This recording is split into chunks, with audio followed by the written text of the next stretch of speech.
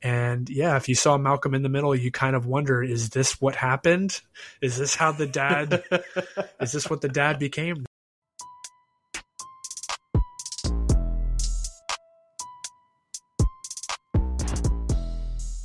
Hey everyone, I'm Skyler. And I'm Gary. And welcome to another episode of Nerds Inc. Gary, my friend, how are you doing? I'm doing good, man. We're recording on a Sunday night after my Steelers won. So, I'm always happy when that happens. How about you? Same. It was a bye week for my Miami Dolphins. That's my NFL team, but the Miami Heat did beat the San Antonio Spurs and Wemby. Nice, so it was a good win. So, yeah, I mean, when your team wins, whether it's NBA or NFL, it's always a good day. That is true. That is true. But this week, we're returning to our top 5 series, and that's what we're going to be talking about today. You want to tell the good people which of our top 5 we're going over? So this one is going to be one that is going to be tough for both of us to kind of like hash out. But anyone who knows Skyler or myself know that we love television. So we're going to be giving our top 5 television series. And again, this is going to be tough because 5 TV series that we have to say we love over the hundreds and thousands of others that are out there. It's going to be a good one, though. I'm really excited. Definitely. It's our top 5 favorite TV shows of all time, which is so tough. I mean, that's like asking, your top 5 movies or your top 5, favorite bands or, musicians. It is very, very challenging. But we're going to try to dive into it. Before we do that, though, I know that we do have a bit of news that some of you might have already seen on your social media. But a huge strike has just ended. The WGA strike ended a few weeks ago. And now the SAG-AFTRA actors strike is now officially over as of 12:01 on Thursday, November 9th. Gary, how do you feel about it?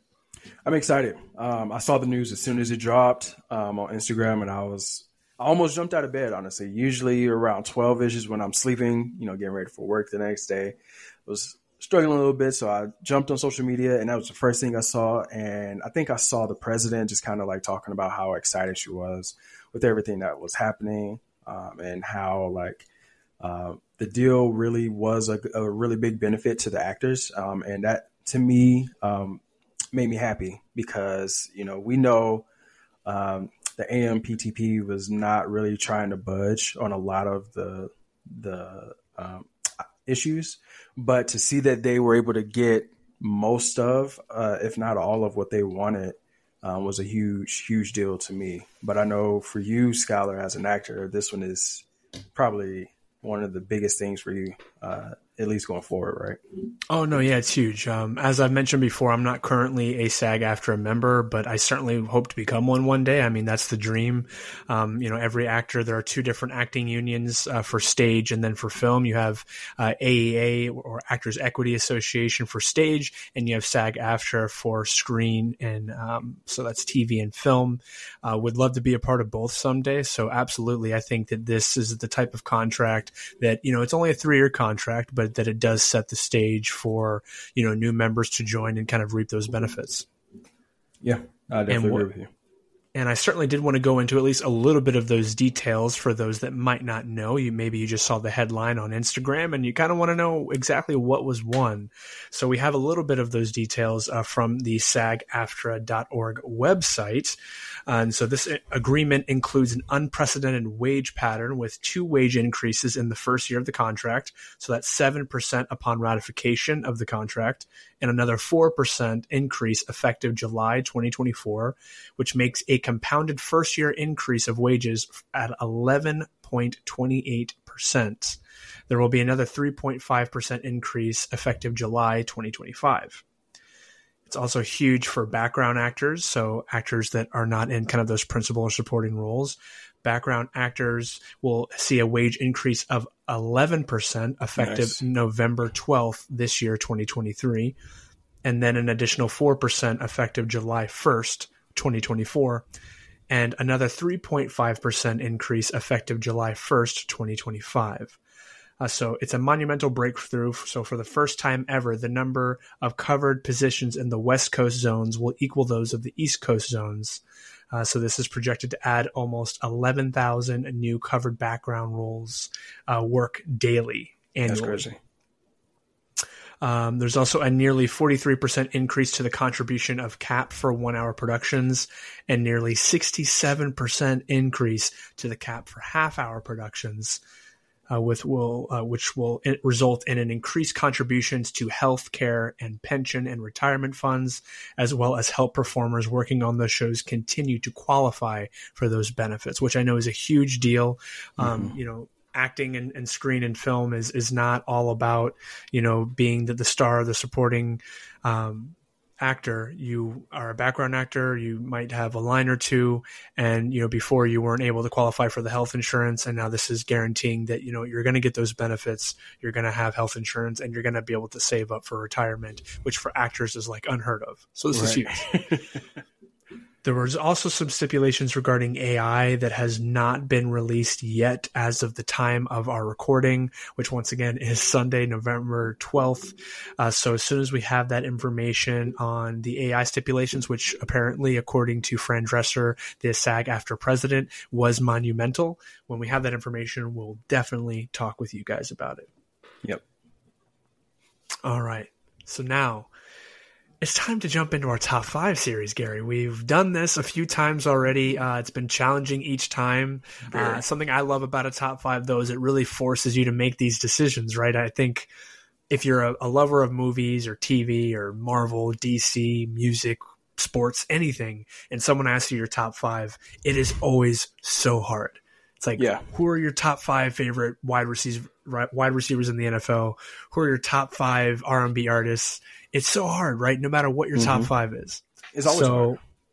It's hard, and I always look at it as it's a moving target, right? So the top 5 that Gary and I are going to release to you all today is a great conversation starter, but realize that as I was telling Gary before we started recording, I've already changed this list like 5 or 6 times since I started jotting it down and kind of doing my own research. So this is a fluid list. This will probably be different for me in a week or two. Who knows? It's very hard to pin down, but this is what our top 5 is today. Yeah. And just before we jump into the list, I got to tell you all, like I told Skyler offline before we started recording, for me, number 1 was easy. It was like the first one that came. It's always the first one. Anyone who knows me knows what my number 1 is. But 2 through 5 was very challenging. And so I feel like one of the things that we really wanted to like hammer home is like, we're not going to have this recency bias. We're not going to just be like, oh, we're going to throw this series on there because, we just saw, I'm just going to throw this out there. We just saw Loki season 2 and we're going to put it on the top 5 list. Like, yeah, Loki is a really good show, but it's not going to make my top 5 this year just because, I don't think that as of right now, I can put it in top 5. Maybe if we were doing a top 10, possibly, but top 5, not yet. And that is completely fair. As I was mentioning to you, with a show like The Bear, for instance, I very strongly wanted to put The Bear in my top 5. It's definitely in my top 10, but it also just has 2 seasons. Now, it has hit home runs, both seasons 1 and season 2 for Hulu. However, I was also trying to go by some type of measurement for this, if we're going to gauge these shows by anything, for me personally, at least, and I know I didn't mention this to you, Gary, but that's fine. However we gauge our favorite shows, that's up to us, right? I looked at it as like, I want the show to at least have 3 seasons or more, and to try to have consistently top quality seasons kind of all throughout, and not just have 1 or 2 good seasons, but really all around they need to be home runs. So that's what I think I use as my kind of grading scale for this, and it helped a little bit. And so The Bear isn't quite there yet. That is definitely very fair. Just to give everyone my grading scale, and then Skylar, I guess we can start with yours afterwards.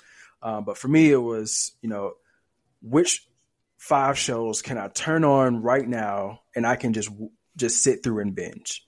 I probably, made it a little bit more difficult for number 5, like the very last one, just because it's like, can I really sit and binge this one like right now? But this one, I would say, fell a little bit into that recency bias a little bit, but I gave myself a little bit of grace on that one.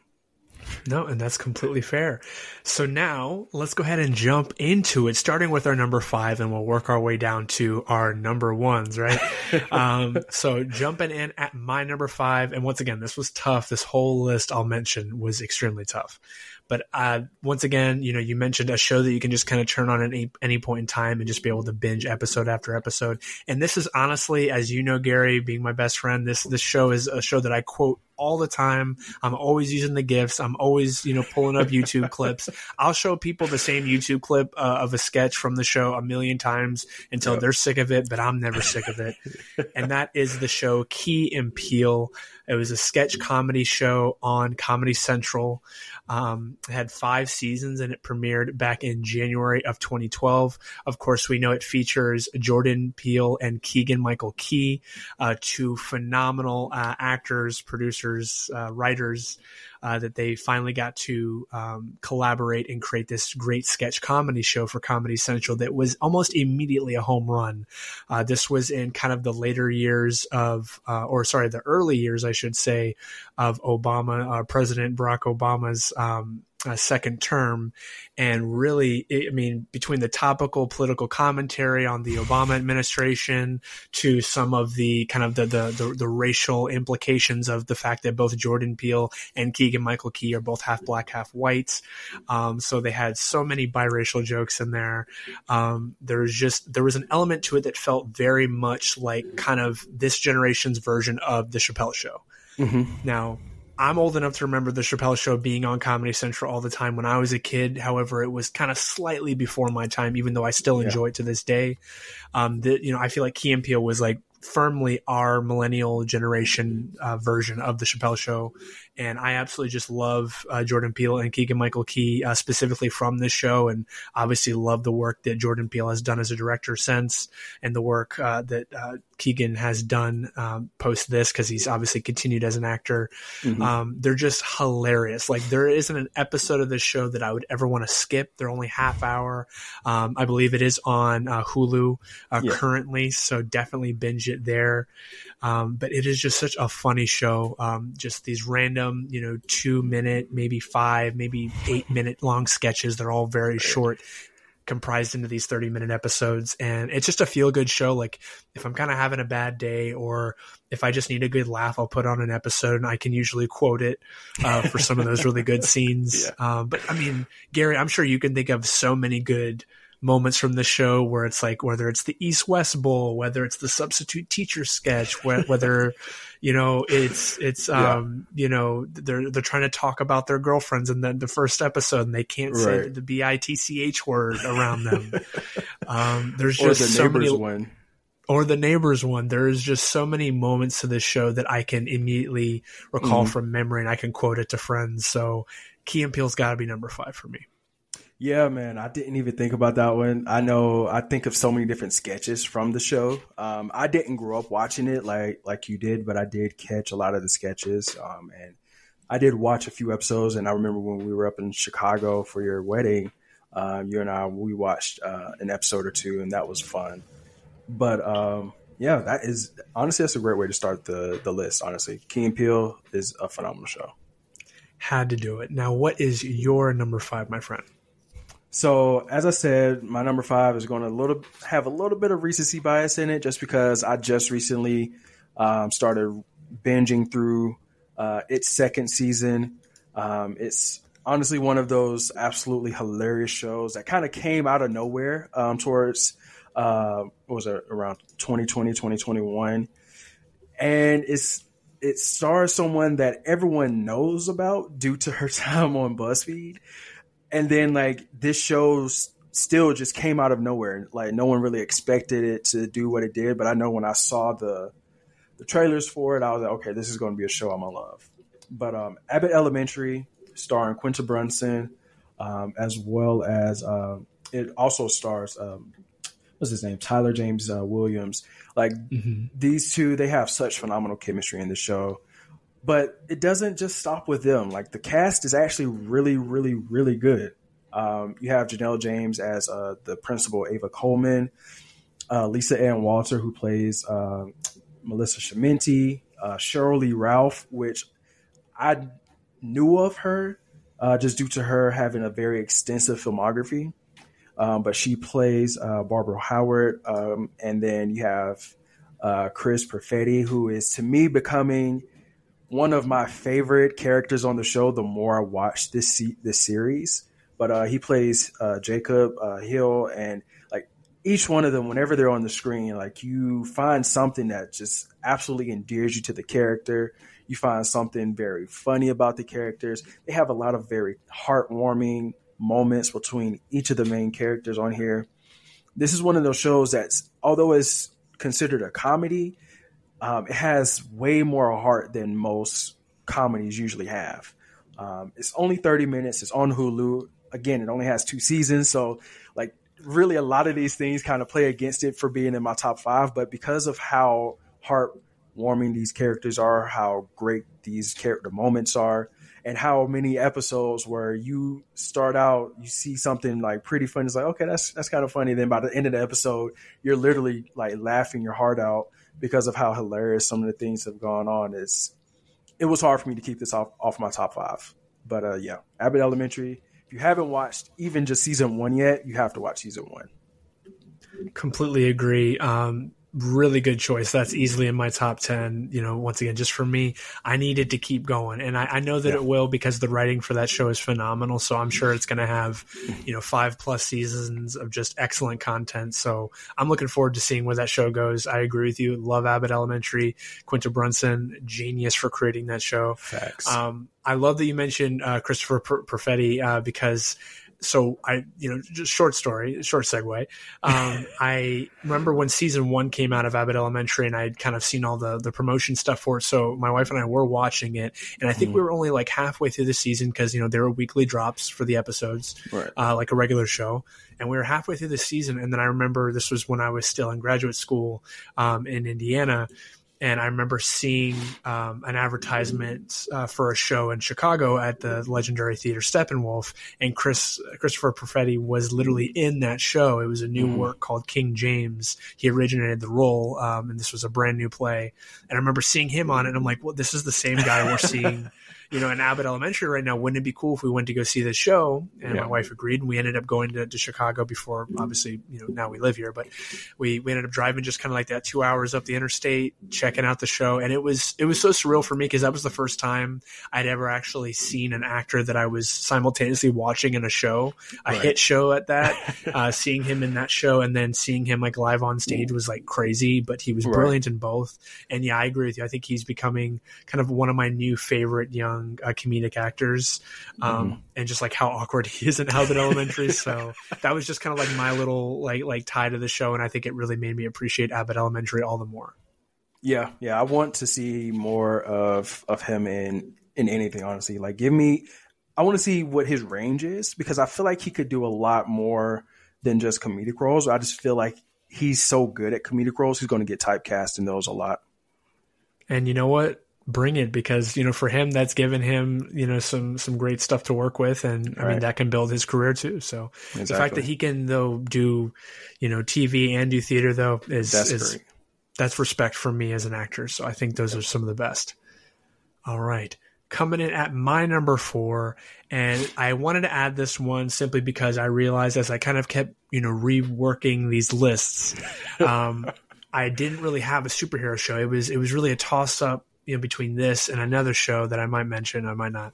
But I wanted to have a superhero show in there because it's like, am I really a nerd if I don't mention at least one superhero show in my top 5?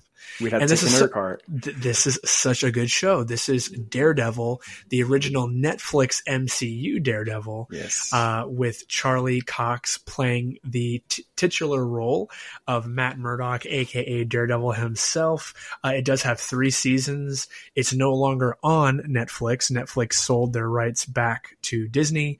So all of the old Netflix MCU shows, I guess they would be considered MCU, have now moved over to Disney Plus. But you can now find all 3 seasons streaming on Disney Plus of Daredevil before they have reworked it and revamped it in this upcoming reboot. I'm going with the OG 3 seasons.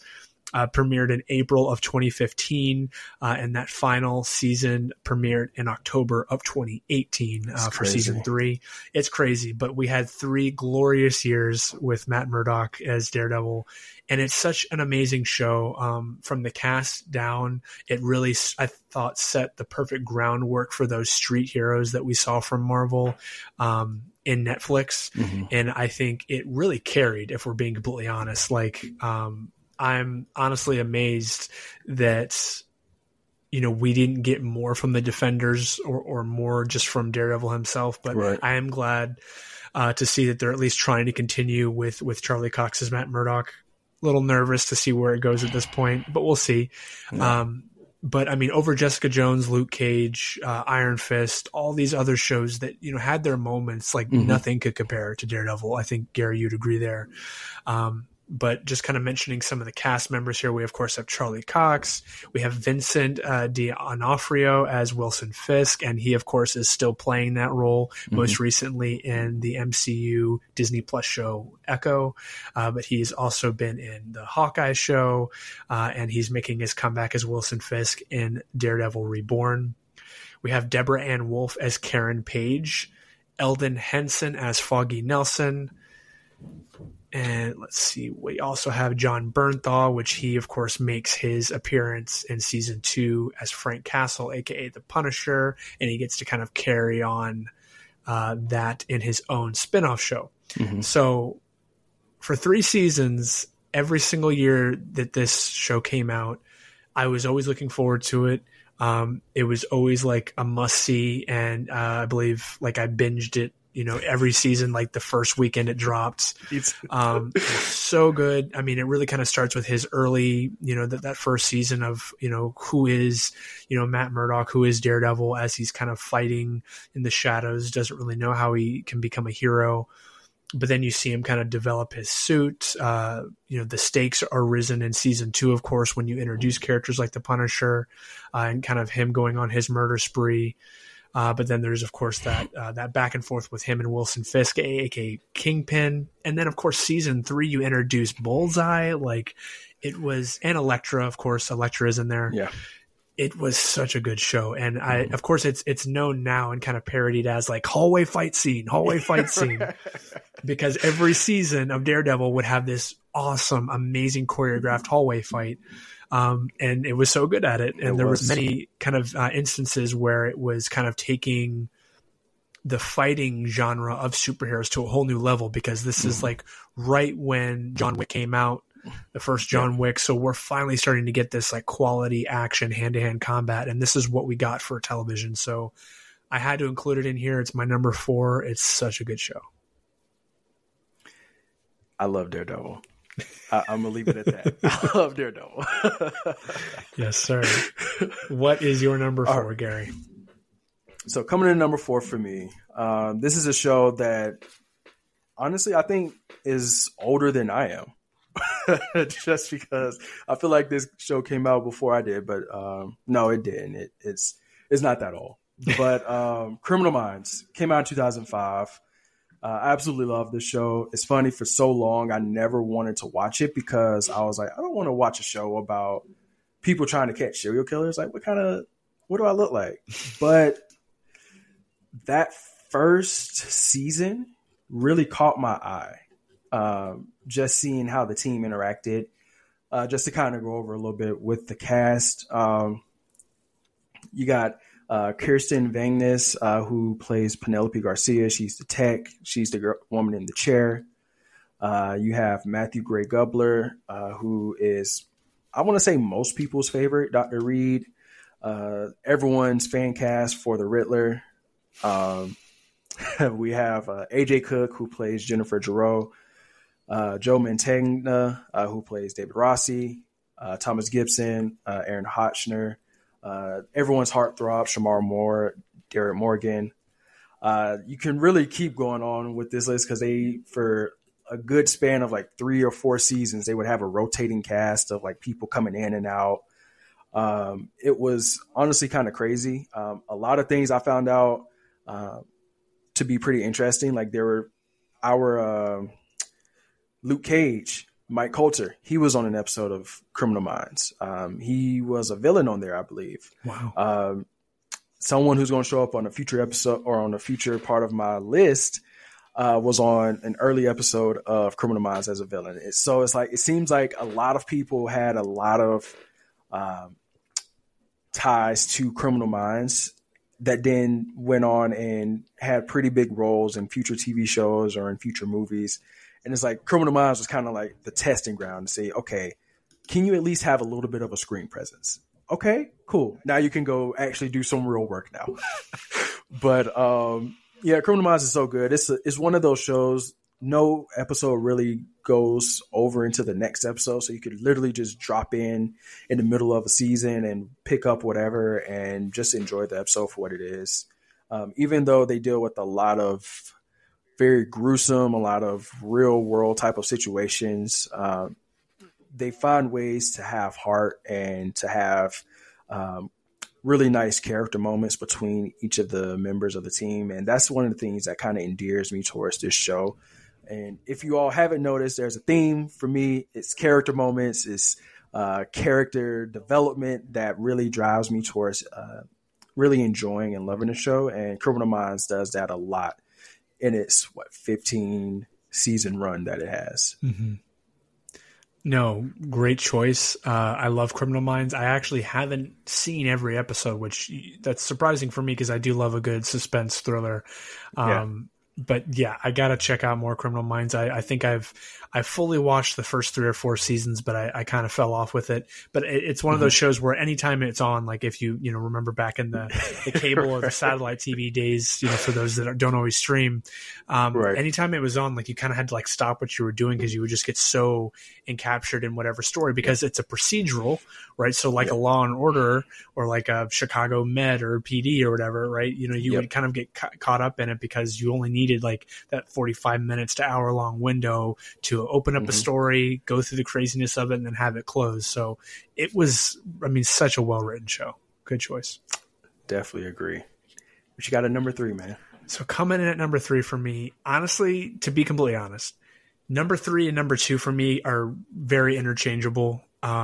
They're both really 2 sides of the same coin. In fact, I would argue that one set the stage for the other. So without any further ado, I got to mention my show Ozark. Ozark is, of course, a show originally. It's a Netflix original, so it's still on Netflix. It had 4 seasons on Netflix, and it premiered back in July of 2017. And the most recent 4th and final season just finished in January of 2022. The show, to kind of give it a tagline, because I feel like a lot of people have heard of it, but they didn't really know what it was about. So essentially, the tagline for it is a financial advisor drags his family from Chicago to the Missouri Ozarks, where he must launder money to appease a drug boss. All right. And this show stars Jason Bateman as Marty Bird, and Laura Lindley plays Wendy Bird. Sophia Holboltz plays Charlotte Bird. Skyler Gartner plays Jonah Bird, but he spells his name Lar, and we don't like that. Julia Garner plays Ruth Langmore. Charlie Tahan plays Wyatt Langmore. Lisa Emery plays Darlene Snell. Carson Holmes plays 3 Langmore. And I do want to mention we have Felix Solis, who plays Omar Navarro. And that is really I do want to mention Janet McTeer plays Helen Pierce. So this is really the main cast here. We also have Jessica Francis Dukes playing Special Agent Maya Miller. This is really kind of the top billed cast here. This show is absolutely phenomenal. Each episode was typically anywhere between 45 minutes to an hour with, of course, no ads. And it is really a show that is such a good suspense thriller, but it's also a crime drama because essentially, as the tagline mentions, Marty Bird is this finance guy who unwillingly kind of gets caught up in a drug cartel, a Mexican drug cartel that is, obviously been laundering their money through a Chicago organization that he had been working with. And then, in order to essentially spare his life and his family's life, he ends up having to relocate them to the Ozarks to create basically a whole new business scheme for this Mexican drug cartel. In order to keep his family safe and alive, he has to launder money for them. Otherwise, he and his family will be executed. So it really just shows like the lengths that someone will go to protect themselves, to protect their family. This is honestly my favorite role I've ever seen Jason Bateman in as an actor. I've always kind of enjoyed his work, but this just knocked it out of the park for me. He was perfect for this role. I want to mention Julia Gardner. She's won, I believe, 1 or 2 Emmys from this show as Ruth Langmore. She was phenomenal in her role in this show. Laura Linney, is brilliant in this show. When I say as Wendy Bird, as Marty's wife, she is brilliant in this show. Anyone that knows Laura Linney's work knows that she is a versatile character actress, and she is so good in this show. She steals every scene she's in. So good. This ensemble is probably one of the best full cast ensembles I've ever seen for a show. There's high stakes, there's emotion, there's death, there's drugs involved, there's money involved. It's kind of like corruption at its finest. And the lengths that this show goes to heighten the stakes is brilliant. And I've mentioned this many times to anyone who knows me as an actor, because I actually have a monologue that I use for auditions from this show. And it is specifically from season 3, episode 9. Gary, I know I've mentioned the show to you before. I'm sure you'll watch it eventually. But specifically, I want to mention, because season 3 for me, every season of the show, once again, 4 seasons are brilliant. They top the next, which is very, very hard to do, as you know, Gary, writing wise. But season 3 for me, it introduces Tom Pelfey comes in as Wendy Bird's brother, and he plays a character that's dealing with bipolar disorder. And I want to briefly mention this as I'm talking about the show, because honestly, I'm furious that he didn't at least get some type of Emmy nod for this role, because I'm going to plant this seed for you, Gary, and for anyone listening that wants to see Ozark and maybe you haven't yet.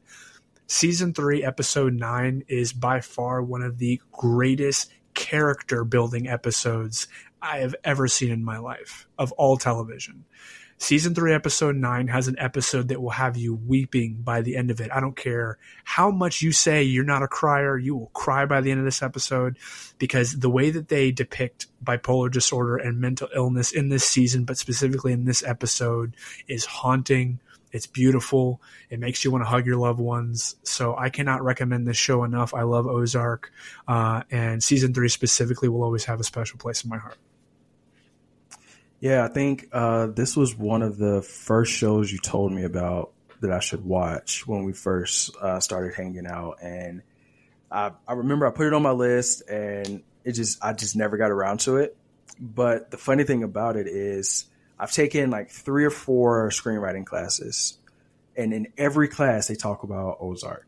They talk about how an interesting concept and an interesting world can bring people to be interested in your story. And Ozark is always one of the ones that they bring up as, that fits that criteria. So it's one that I definitely plan on watching once I get back into my Netflix binge era. But yeah, it's on the list. I hear so many good things about it. I'm glad it's finally over. Mm-hmm. So now I can just go and just binge all the seasons and enjoy it for what it is. Yeah. But yeah, I plan on watching this. It's such a well-written show. I mean, very rare in today's world do you have a complete well-acted, wholly all around. There's not a weak link in the cast. A completely well-acted production, but a completely well-written production from the beginning to the end. It almost never happens, right? You have a few examples like Succession most recently, like Abbott Elementary. There are very rare examples, and that's why it's important to check out those shows, even if they're not your favorite. That is true. What is coming in at number 3 for you, my friend? So number 3, this one, honestly, I struggled with, because this is more of a guilty pleasure show. And if you ask me next week, it's probably not even going to be in my top 5. But I definitely put it here just because it's like when I just recently did a rewatch of the show, and I'm just like, these first few seasons were really good. A couple of seasons midway were like, meh. But it ended on a relatively decent note to the point where I'm like, okay, it's at least top 10 enough for me. But I'm going to put Arrow on here. Not a big fan of the show in regards to like structural wise or writing wise. There's a whole lot of problems with the show, but it is, like I said, a guilty pleasure. It stars Stephen Amell, who plays Oliver Queen, aka Green Arrow. Then you have his partner / sidekick, John Diggle, aka Spartan, played by David Ramsey. His controversial love interest, Felicity Smoke, or Emily Bett Rickards. And then you have Laurel Lance, aka Black Canary, played by Katie Cassidy. And then Quentin Lance, Paul Blackthorne, plays him. The show is not good overall in many aspects. The acting in the first 2-ish seasons, meh. But the writing compensates for it, in my opinion. And then I would say a lot of the action in the show does really well. This was around the time just before Daredevil came out. So I feel like for a superhero show, the action was decent. Because prior to this, we had Smallville. And while I really enjoyed Smallville, to me, this was definitely a better show. The problem that I had with Arrow, they tried to make Arrow too much like a Batman type of show. They did, yeah.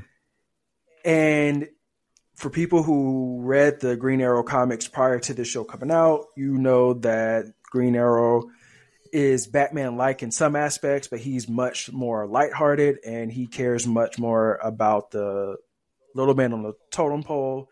He is very much what people would consider a social justice warrior. And in some comics, he actually mentions that himself. But for what they were trying to do, especially with so many of the different things that came up against it, like the fact that they had pitched the show as a spinoff from Smallville with the original actor, I want to say his name was Justin Hartley or something like that, from Smallville, and that falling underneath due to like many different issues that came about. For them to even come up with this show and have it kind of spin off the little DC universe that we were able to get during the MCU's rise to fame for us DC fans, I had to put it on here. At least I have to put it in my top 10 just for that. But, I'm one of those people where I will be very critical of something I really enjoy, but I'm still going to sit and watch Arrow at least once every other year all the way through. Fair. Yeah, I believe I watched it all the way up until like season 4 or 5, or wherever it kind of started to fall off for me.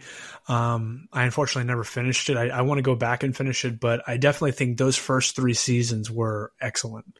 They were really good. But yeah, it did kind of bug me that they tried to make like Deathstroke, aka Slade Wilson, like his main nemesis, and I'm like, no, that's not your main nemesis. Get out of here. Come on. Robin, aka Batman. I know they were taking some of the cooler elements of Batman's lore and adding it to Green Arrow, and I'm like, it kind of bugged me too. But I get it. I get what they're trying to do. All right. Coming in at a number 2 for me. Once again, I mentioned this was really two sides of the same coin. For really, I don't think Ozark would have existed without the success of this show because of how groundbreaking it was, and that is the show Breaking Bad. Regardless if you're a fan of the show or not, you've definitely heard about it. It was a great show on AMC. It basically swept the Emmys every single year for the awards. But it had 5 seasons in total, with the first season premiering all the way back in 2008, in January of 2008.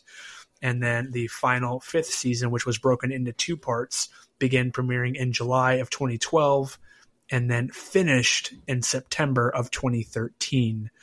So it was releasing episodes weekly on AMC, and it's arguably the reason why AMC blew up the way that it did with shows like The Walking Dead and and Into the Badlands and, many other shows. But Breaking Bad really was the OG of the great AMC shows. And of course was created by Vince Gilligan, a renowned showrunner and producer and writer. And it starred Bryan Cranston as Walter White, Aaron Paul as Jesse Pinkman, Ann Gunn as Skyler White, and the reason why everybody hated my name during that time, understandably so. Betsy Brandt played Marie Schrader. R.J. Mitt played Walter White Jr.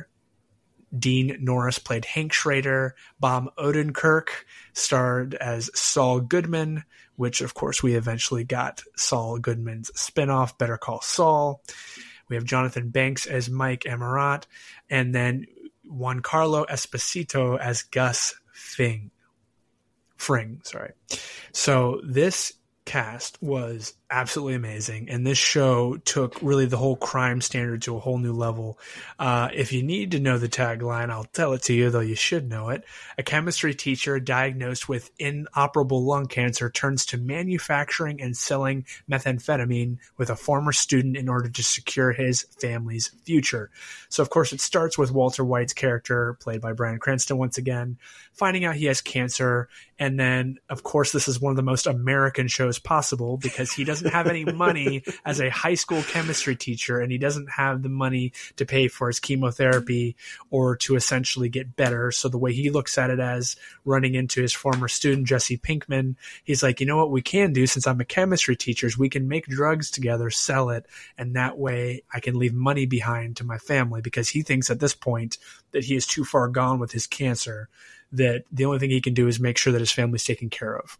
So he does it, multiple seasons. He's making drugs, and he has drug kingpins and cartel leaders kind of coming down on him until he ultimately ends up working for one. And that's when stuff gets really crazy. So, guns ensue. He's a chemistry teacher. So, like, how do you fight off these guys?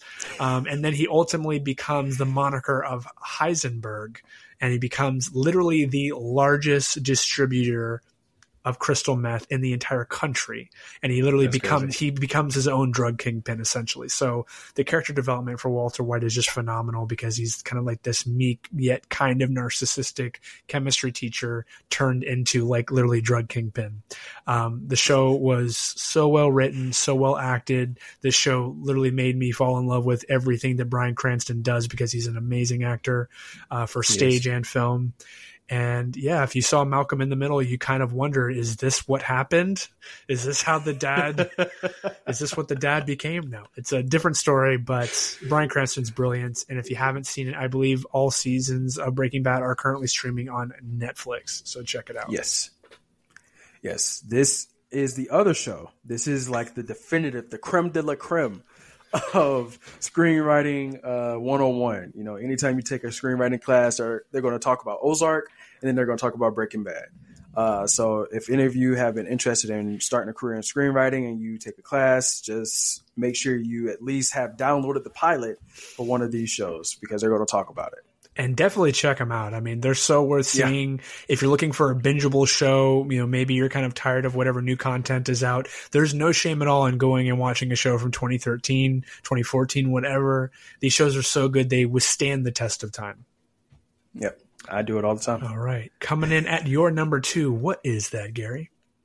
So coming in number 2, we've already talked about it. There's not much more I can really say. I have maybe 2 things I'm going to add, and we can keep going.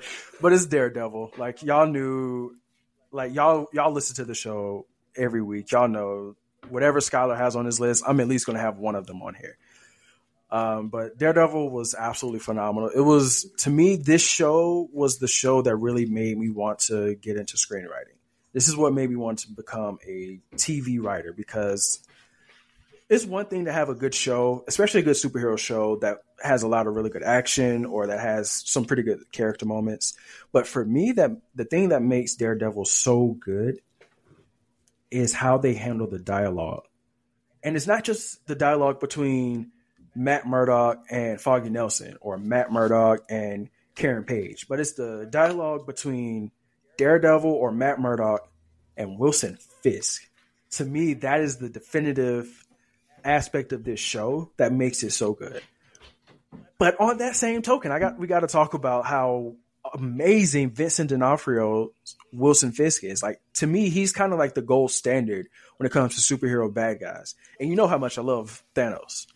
But Wilson Fisk is, to me, the villain that every other superhero movie or TV show should aspire to, because not only he has motivation, he has character development, but then you get to see his character devolving. And that's the thing that's interesting, because from season 1 to season 2, you see him grow and become the villain that you want him to be. Because at first he's just this philanthropic person. It's like, why are they trying to fight him? He's trying to save the city.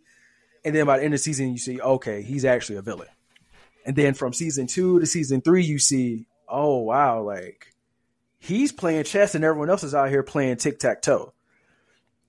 And then season 3, you get to see his full plan come to fruition, and the way he plays with Bullseye was just absolutely phenomenal.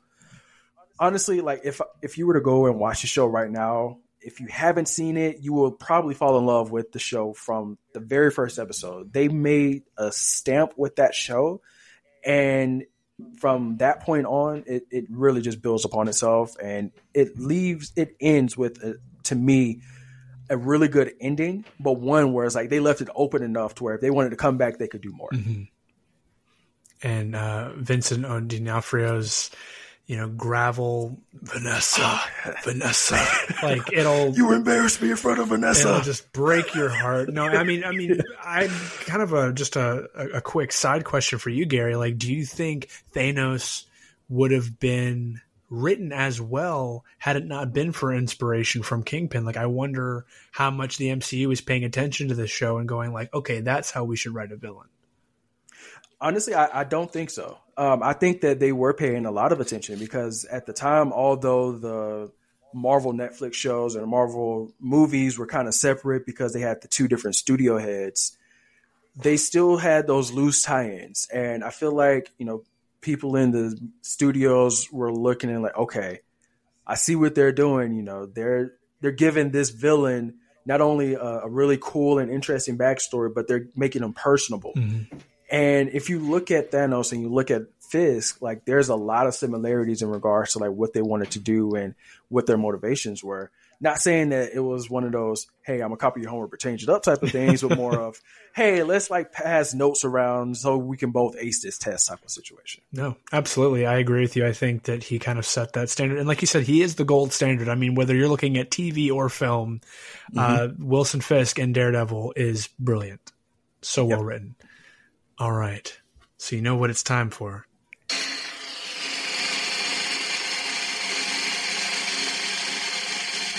It is time for my number 1 show of all time, as of right now, anyway, right? With an important disclaimer. So my number 1 show out of my top 5 favorite shows of all time, as they currently stand, is also a guilty pleasure show, Gary. You know this from me because I mentioned it to you since we became friends. This is a show that I remember I used to always watch Comedy Central when I was a teenager. So I think I just needed that kind of lightheartedness and that joviality in my life. So I would come home from school, middle school, high school, and I would want to turn on Comedy Central because the stand-up comedians would make me laugh. And then I would watch The Daily Show with Jon Stewart and then The Colbert Report with Stephen Colbert. And these are things that would just kind of bring a fresh comedic spin on things. And this was a show that was always on every time I would come home from school. And I remember it used to annoy me. I couldn't wait for the show to be over because I wanted to see what else was on. Like that's how I felt about the show in the beginning. And then I don't know what it was. Maybe it's because it was on every day. And I couldn't really only change the channel, but so much, and it grew on me. And this quickly became one of my favorite shows. And now, honestly, like I said, it's coming in at my number 1. And without further ado, let me mention it. That show is Scrubs, which once again was on Comedy Central. It was, I believe, originally an NBC show that eventually got picked up by ABC, bought by ABC. in its 8th season because it also was canceled like twice and then brought back. So it's been through a lot. But the show ran from 2001 to 2010, and it did have 9 total seasons. But we're just gonna go ahead and forget about season 9, okay? Because season 9 was god awful.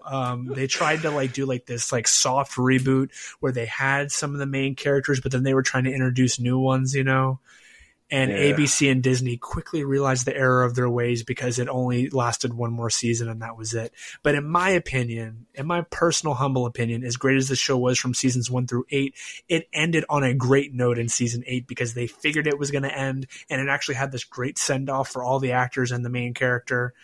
And then they brought it back for another season. So that's why we don't even pretend season 9 exists. But the show was created by Bill Lawrence, and you guys that are in kind of the TV sphere, you'll know that Bill Lawrence is a very successful producer and showrunner across television. It starred Zach Braff as JD, or also known as Dr. John Dorian, Donald Faison as Dr. Christopher Turk, Sarah Chalk as Dr. Elliot Reed, John C. McGinley as Dr. Perry Cox, Ken Jenkins as Dr. Bob Kelso, Neil Flynn as the janitor. And that is our top billed cast. Really, the tagline for it, very simple. In the unreal world of Sacred Heart Hospital, intern John J.D. Dorian learns the ways of medicine, friendship, and life. And that is really this show. I'm not really a big medicine or procedural guy as far as medicine shows go, like ER and stuff. But this show was a brilliant half-hour dramedy. There were some really brilliant moments of comedy in this show between JD and his best friend Turk, going to med school together. And then season 1 literally starts with them fresh out of med school, kind of learning the ropes as interns. And then the show progresses with each season of them kind of developing into these seasoned doctors at this hospital. And kind of, the show, while it does have the elements of, we need to solve what's going on with this person. Why are they sick? What surgery needs to be done? There is that element. The show has a wider element of friendship, of family, of, what does it mean to kind of go through everything in your life from getting married to having kids. It really follows more of the lives of these doctors than just them being doctors, so there is so much more to this show than just them saving people and, curing sickness. And it's a brilliant show. It's lighthearted, but there's some really deep episodes that will surprise you. There's Brendan Fraser has a cameo in this show, or not really a cameo, but he guest stars in the show for a couple episodes, and he has a heartbreaking episode that was brilliant. So it had some really great touching moments in it, and Zach Braff to me is brilliant in this. Donald Faison as well. Honestly, the relationship between Turk and JD in this show is what I wanted in my own life. I wanted that type of friendship that Zach Braff's John Dorian has with Turk. So it was such a special show to me. It was a very foundational show, once again, as I'm kind of in high school, kind of becoming an adult myself. So I think there was some parallels there between my own life and the life of John Dorian. So just so many great moments. It is a cult classic, so there are many people that love this show that will still watch it to this day. It is on Hulu, I believe, currently. I've watched it in full in its entirely 2 or 3 times. So I've seen this show so many times. It's just a great show. No matter what kind of day I'm having, I can put on Scrubs and I can laugh and feel good about myself. So it is the ultimate comfort show, you could say, for me, is Scrubs. So that's why it's my number 1. It was hard for me to kind of judge where I was going to put this show because, while it is my ultimate comfort show, does that count as a number 1? I don't really know. But as of right now, I would say yes. That is very fair. I've never watched Scrubs. Honestly, I've never had much of a inclination to watch it. I've seen clips. I've seen maybe an episode here and there, but I do have to say, the relationship between JD and Turk is one that is always compared to the one that's going to be on my number 1 list. Yes, yes, yes. And so what does that mean, folks? But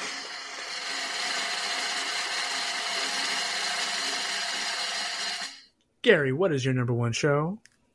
So my number 1 show is also my comfort show. This series ran from 2006 to 2014, has 8 seasons plus 3 TV movies that have come out since then. I've seen every single season of this show minimum 5 times, because I rewatch the show every year from beginning to end. I even got my girlfriend to watch it, and we're currently binging through it. She loves it. It's one of those shows where, like you mentioned, like if you're having a rough day, you need something to laugh, or you just need something very lighthearted to just kind of like pick you up from, whatever happened. I can toss it on, doesn't matter where it's at, put it on, and I'm just enjoying myself for 45 minutes to an hour, or 2-3 hours if I go through like 4 or 5 episodes. But the show is called Psych. And similar to you in regards to like the show came out when you were in high school and it kind of just guided you through. This show came out when I was in middle school. The very first episode dropped, and it was a show where me, my mom, and my sisters, we all just kind of sat around the TV and was like, oh, what is this? Because at the time, the show that we had been watching as a family was another crime drama show called Monk, and we had grew up watching it, and we were like, okay, well, this is great. So what is this show called Psych about? And it's like this guy pretends to be a psychic to help the Santa Barbara Police Department solve crimes. And it's like, okay, that's interesting. And the way that he, goes about pretending to be psychic and solving these crimes is so hilarious and laughable that it doesn't seem to be functional, but it always works out in the end. It's so great. The show, just to kind of go over the cast a little bit, stars James Rode Rodriguez, which, fun fact, up until 2020, he went by just James Rode, but he connected with his father and found out more about his heritage and found out more about how, I want to say he is part Mexican or something like that. And his original last name is actually Rodriguez, and he started going by that to really showcase his heritage. And then he plays Sean Spencer, the lead, who pretends to be psychic. We have Dule Hill, who plays Burton Guster. The running joke for the series with him is he looks like Bud from The Cosby Show. And the funny thing about it is, like, in the series finale, they actually get Bud from The Cosby Show in the show as his actual manager of his new company that he's going to be working for. I thought that was pretty cool. Then we have Timothy Olmanson, who plays Carlton Lassiter. He is the one that I was mentioning earlier. He was in an episode of Criminal Minds as a serial killer who was in, I want to say, season 1 or 2 of the show. And then just the last two, Corbin Benson plays Sean's dad, Henry Spencer. And then Maggie Lawson is Juliet O'Hara, or Juliet Spencer eventually, because she married Sean in later seasons. But this cast, they're absolutely phenomenal. They honestly love working together. The series was created by Steve Franks. He also did the theme song for the show, which is really cool. And the funny thing about it is they ended the show on their own terms, and then decided, because so many people that they call, or that are fans, they call psychos, they were like, we want more. They decided to just do, different TV movies, which was approved and produced by the studio. At the time, they were under USA Network. But I think most of the show can be found either on Amazon Prime, or you can watch it on Peacock. And they got that funding to, continue to do more of the TV movies, which is really cool. And I've enjoyed every single one. Again, this is a show that you don't really go to it for the writing. You don't really go to it for acting or anything. You just go because it's funny. And you want to see how they're going to solve a murder or a robbery or a kidnapping. We love it. We love a good procedural. Yeah. I mean, you can't say anything. Like I said, Scrubs is the same way.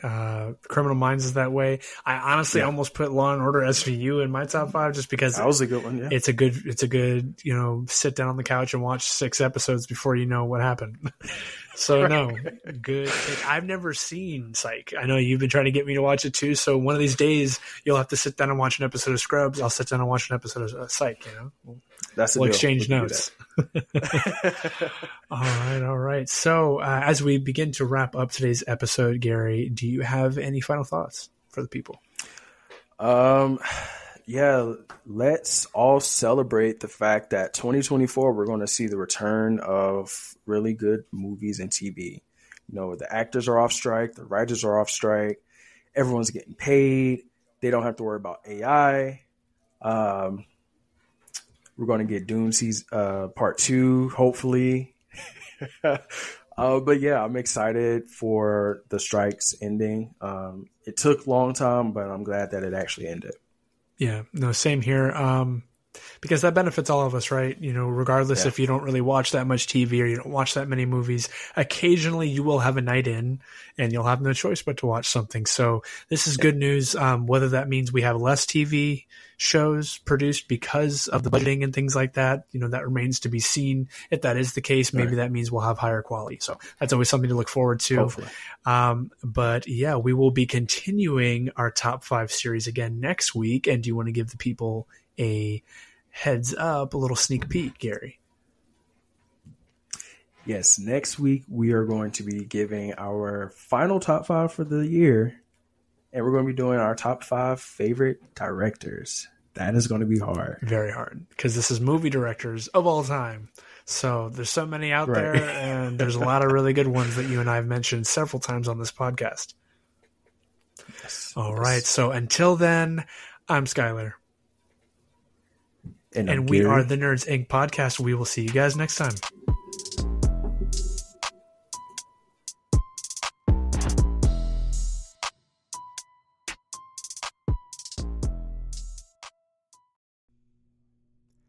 Hey everyone, this is Skyler with the Nerds Inc podcast, here to say thanks for listening.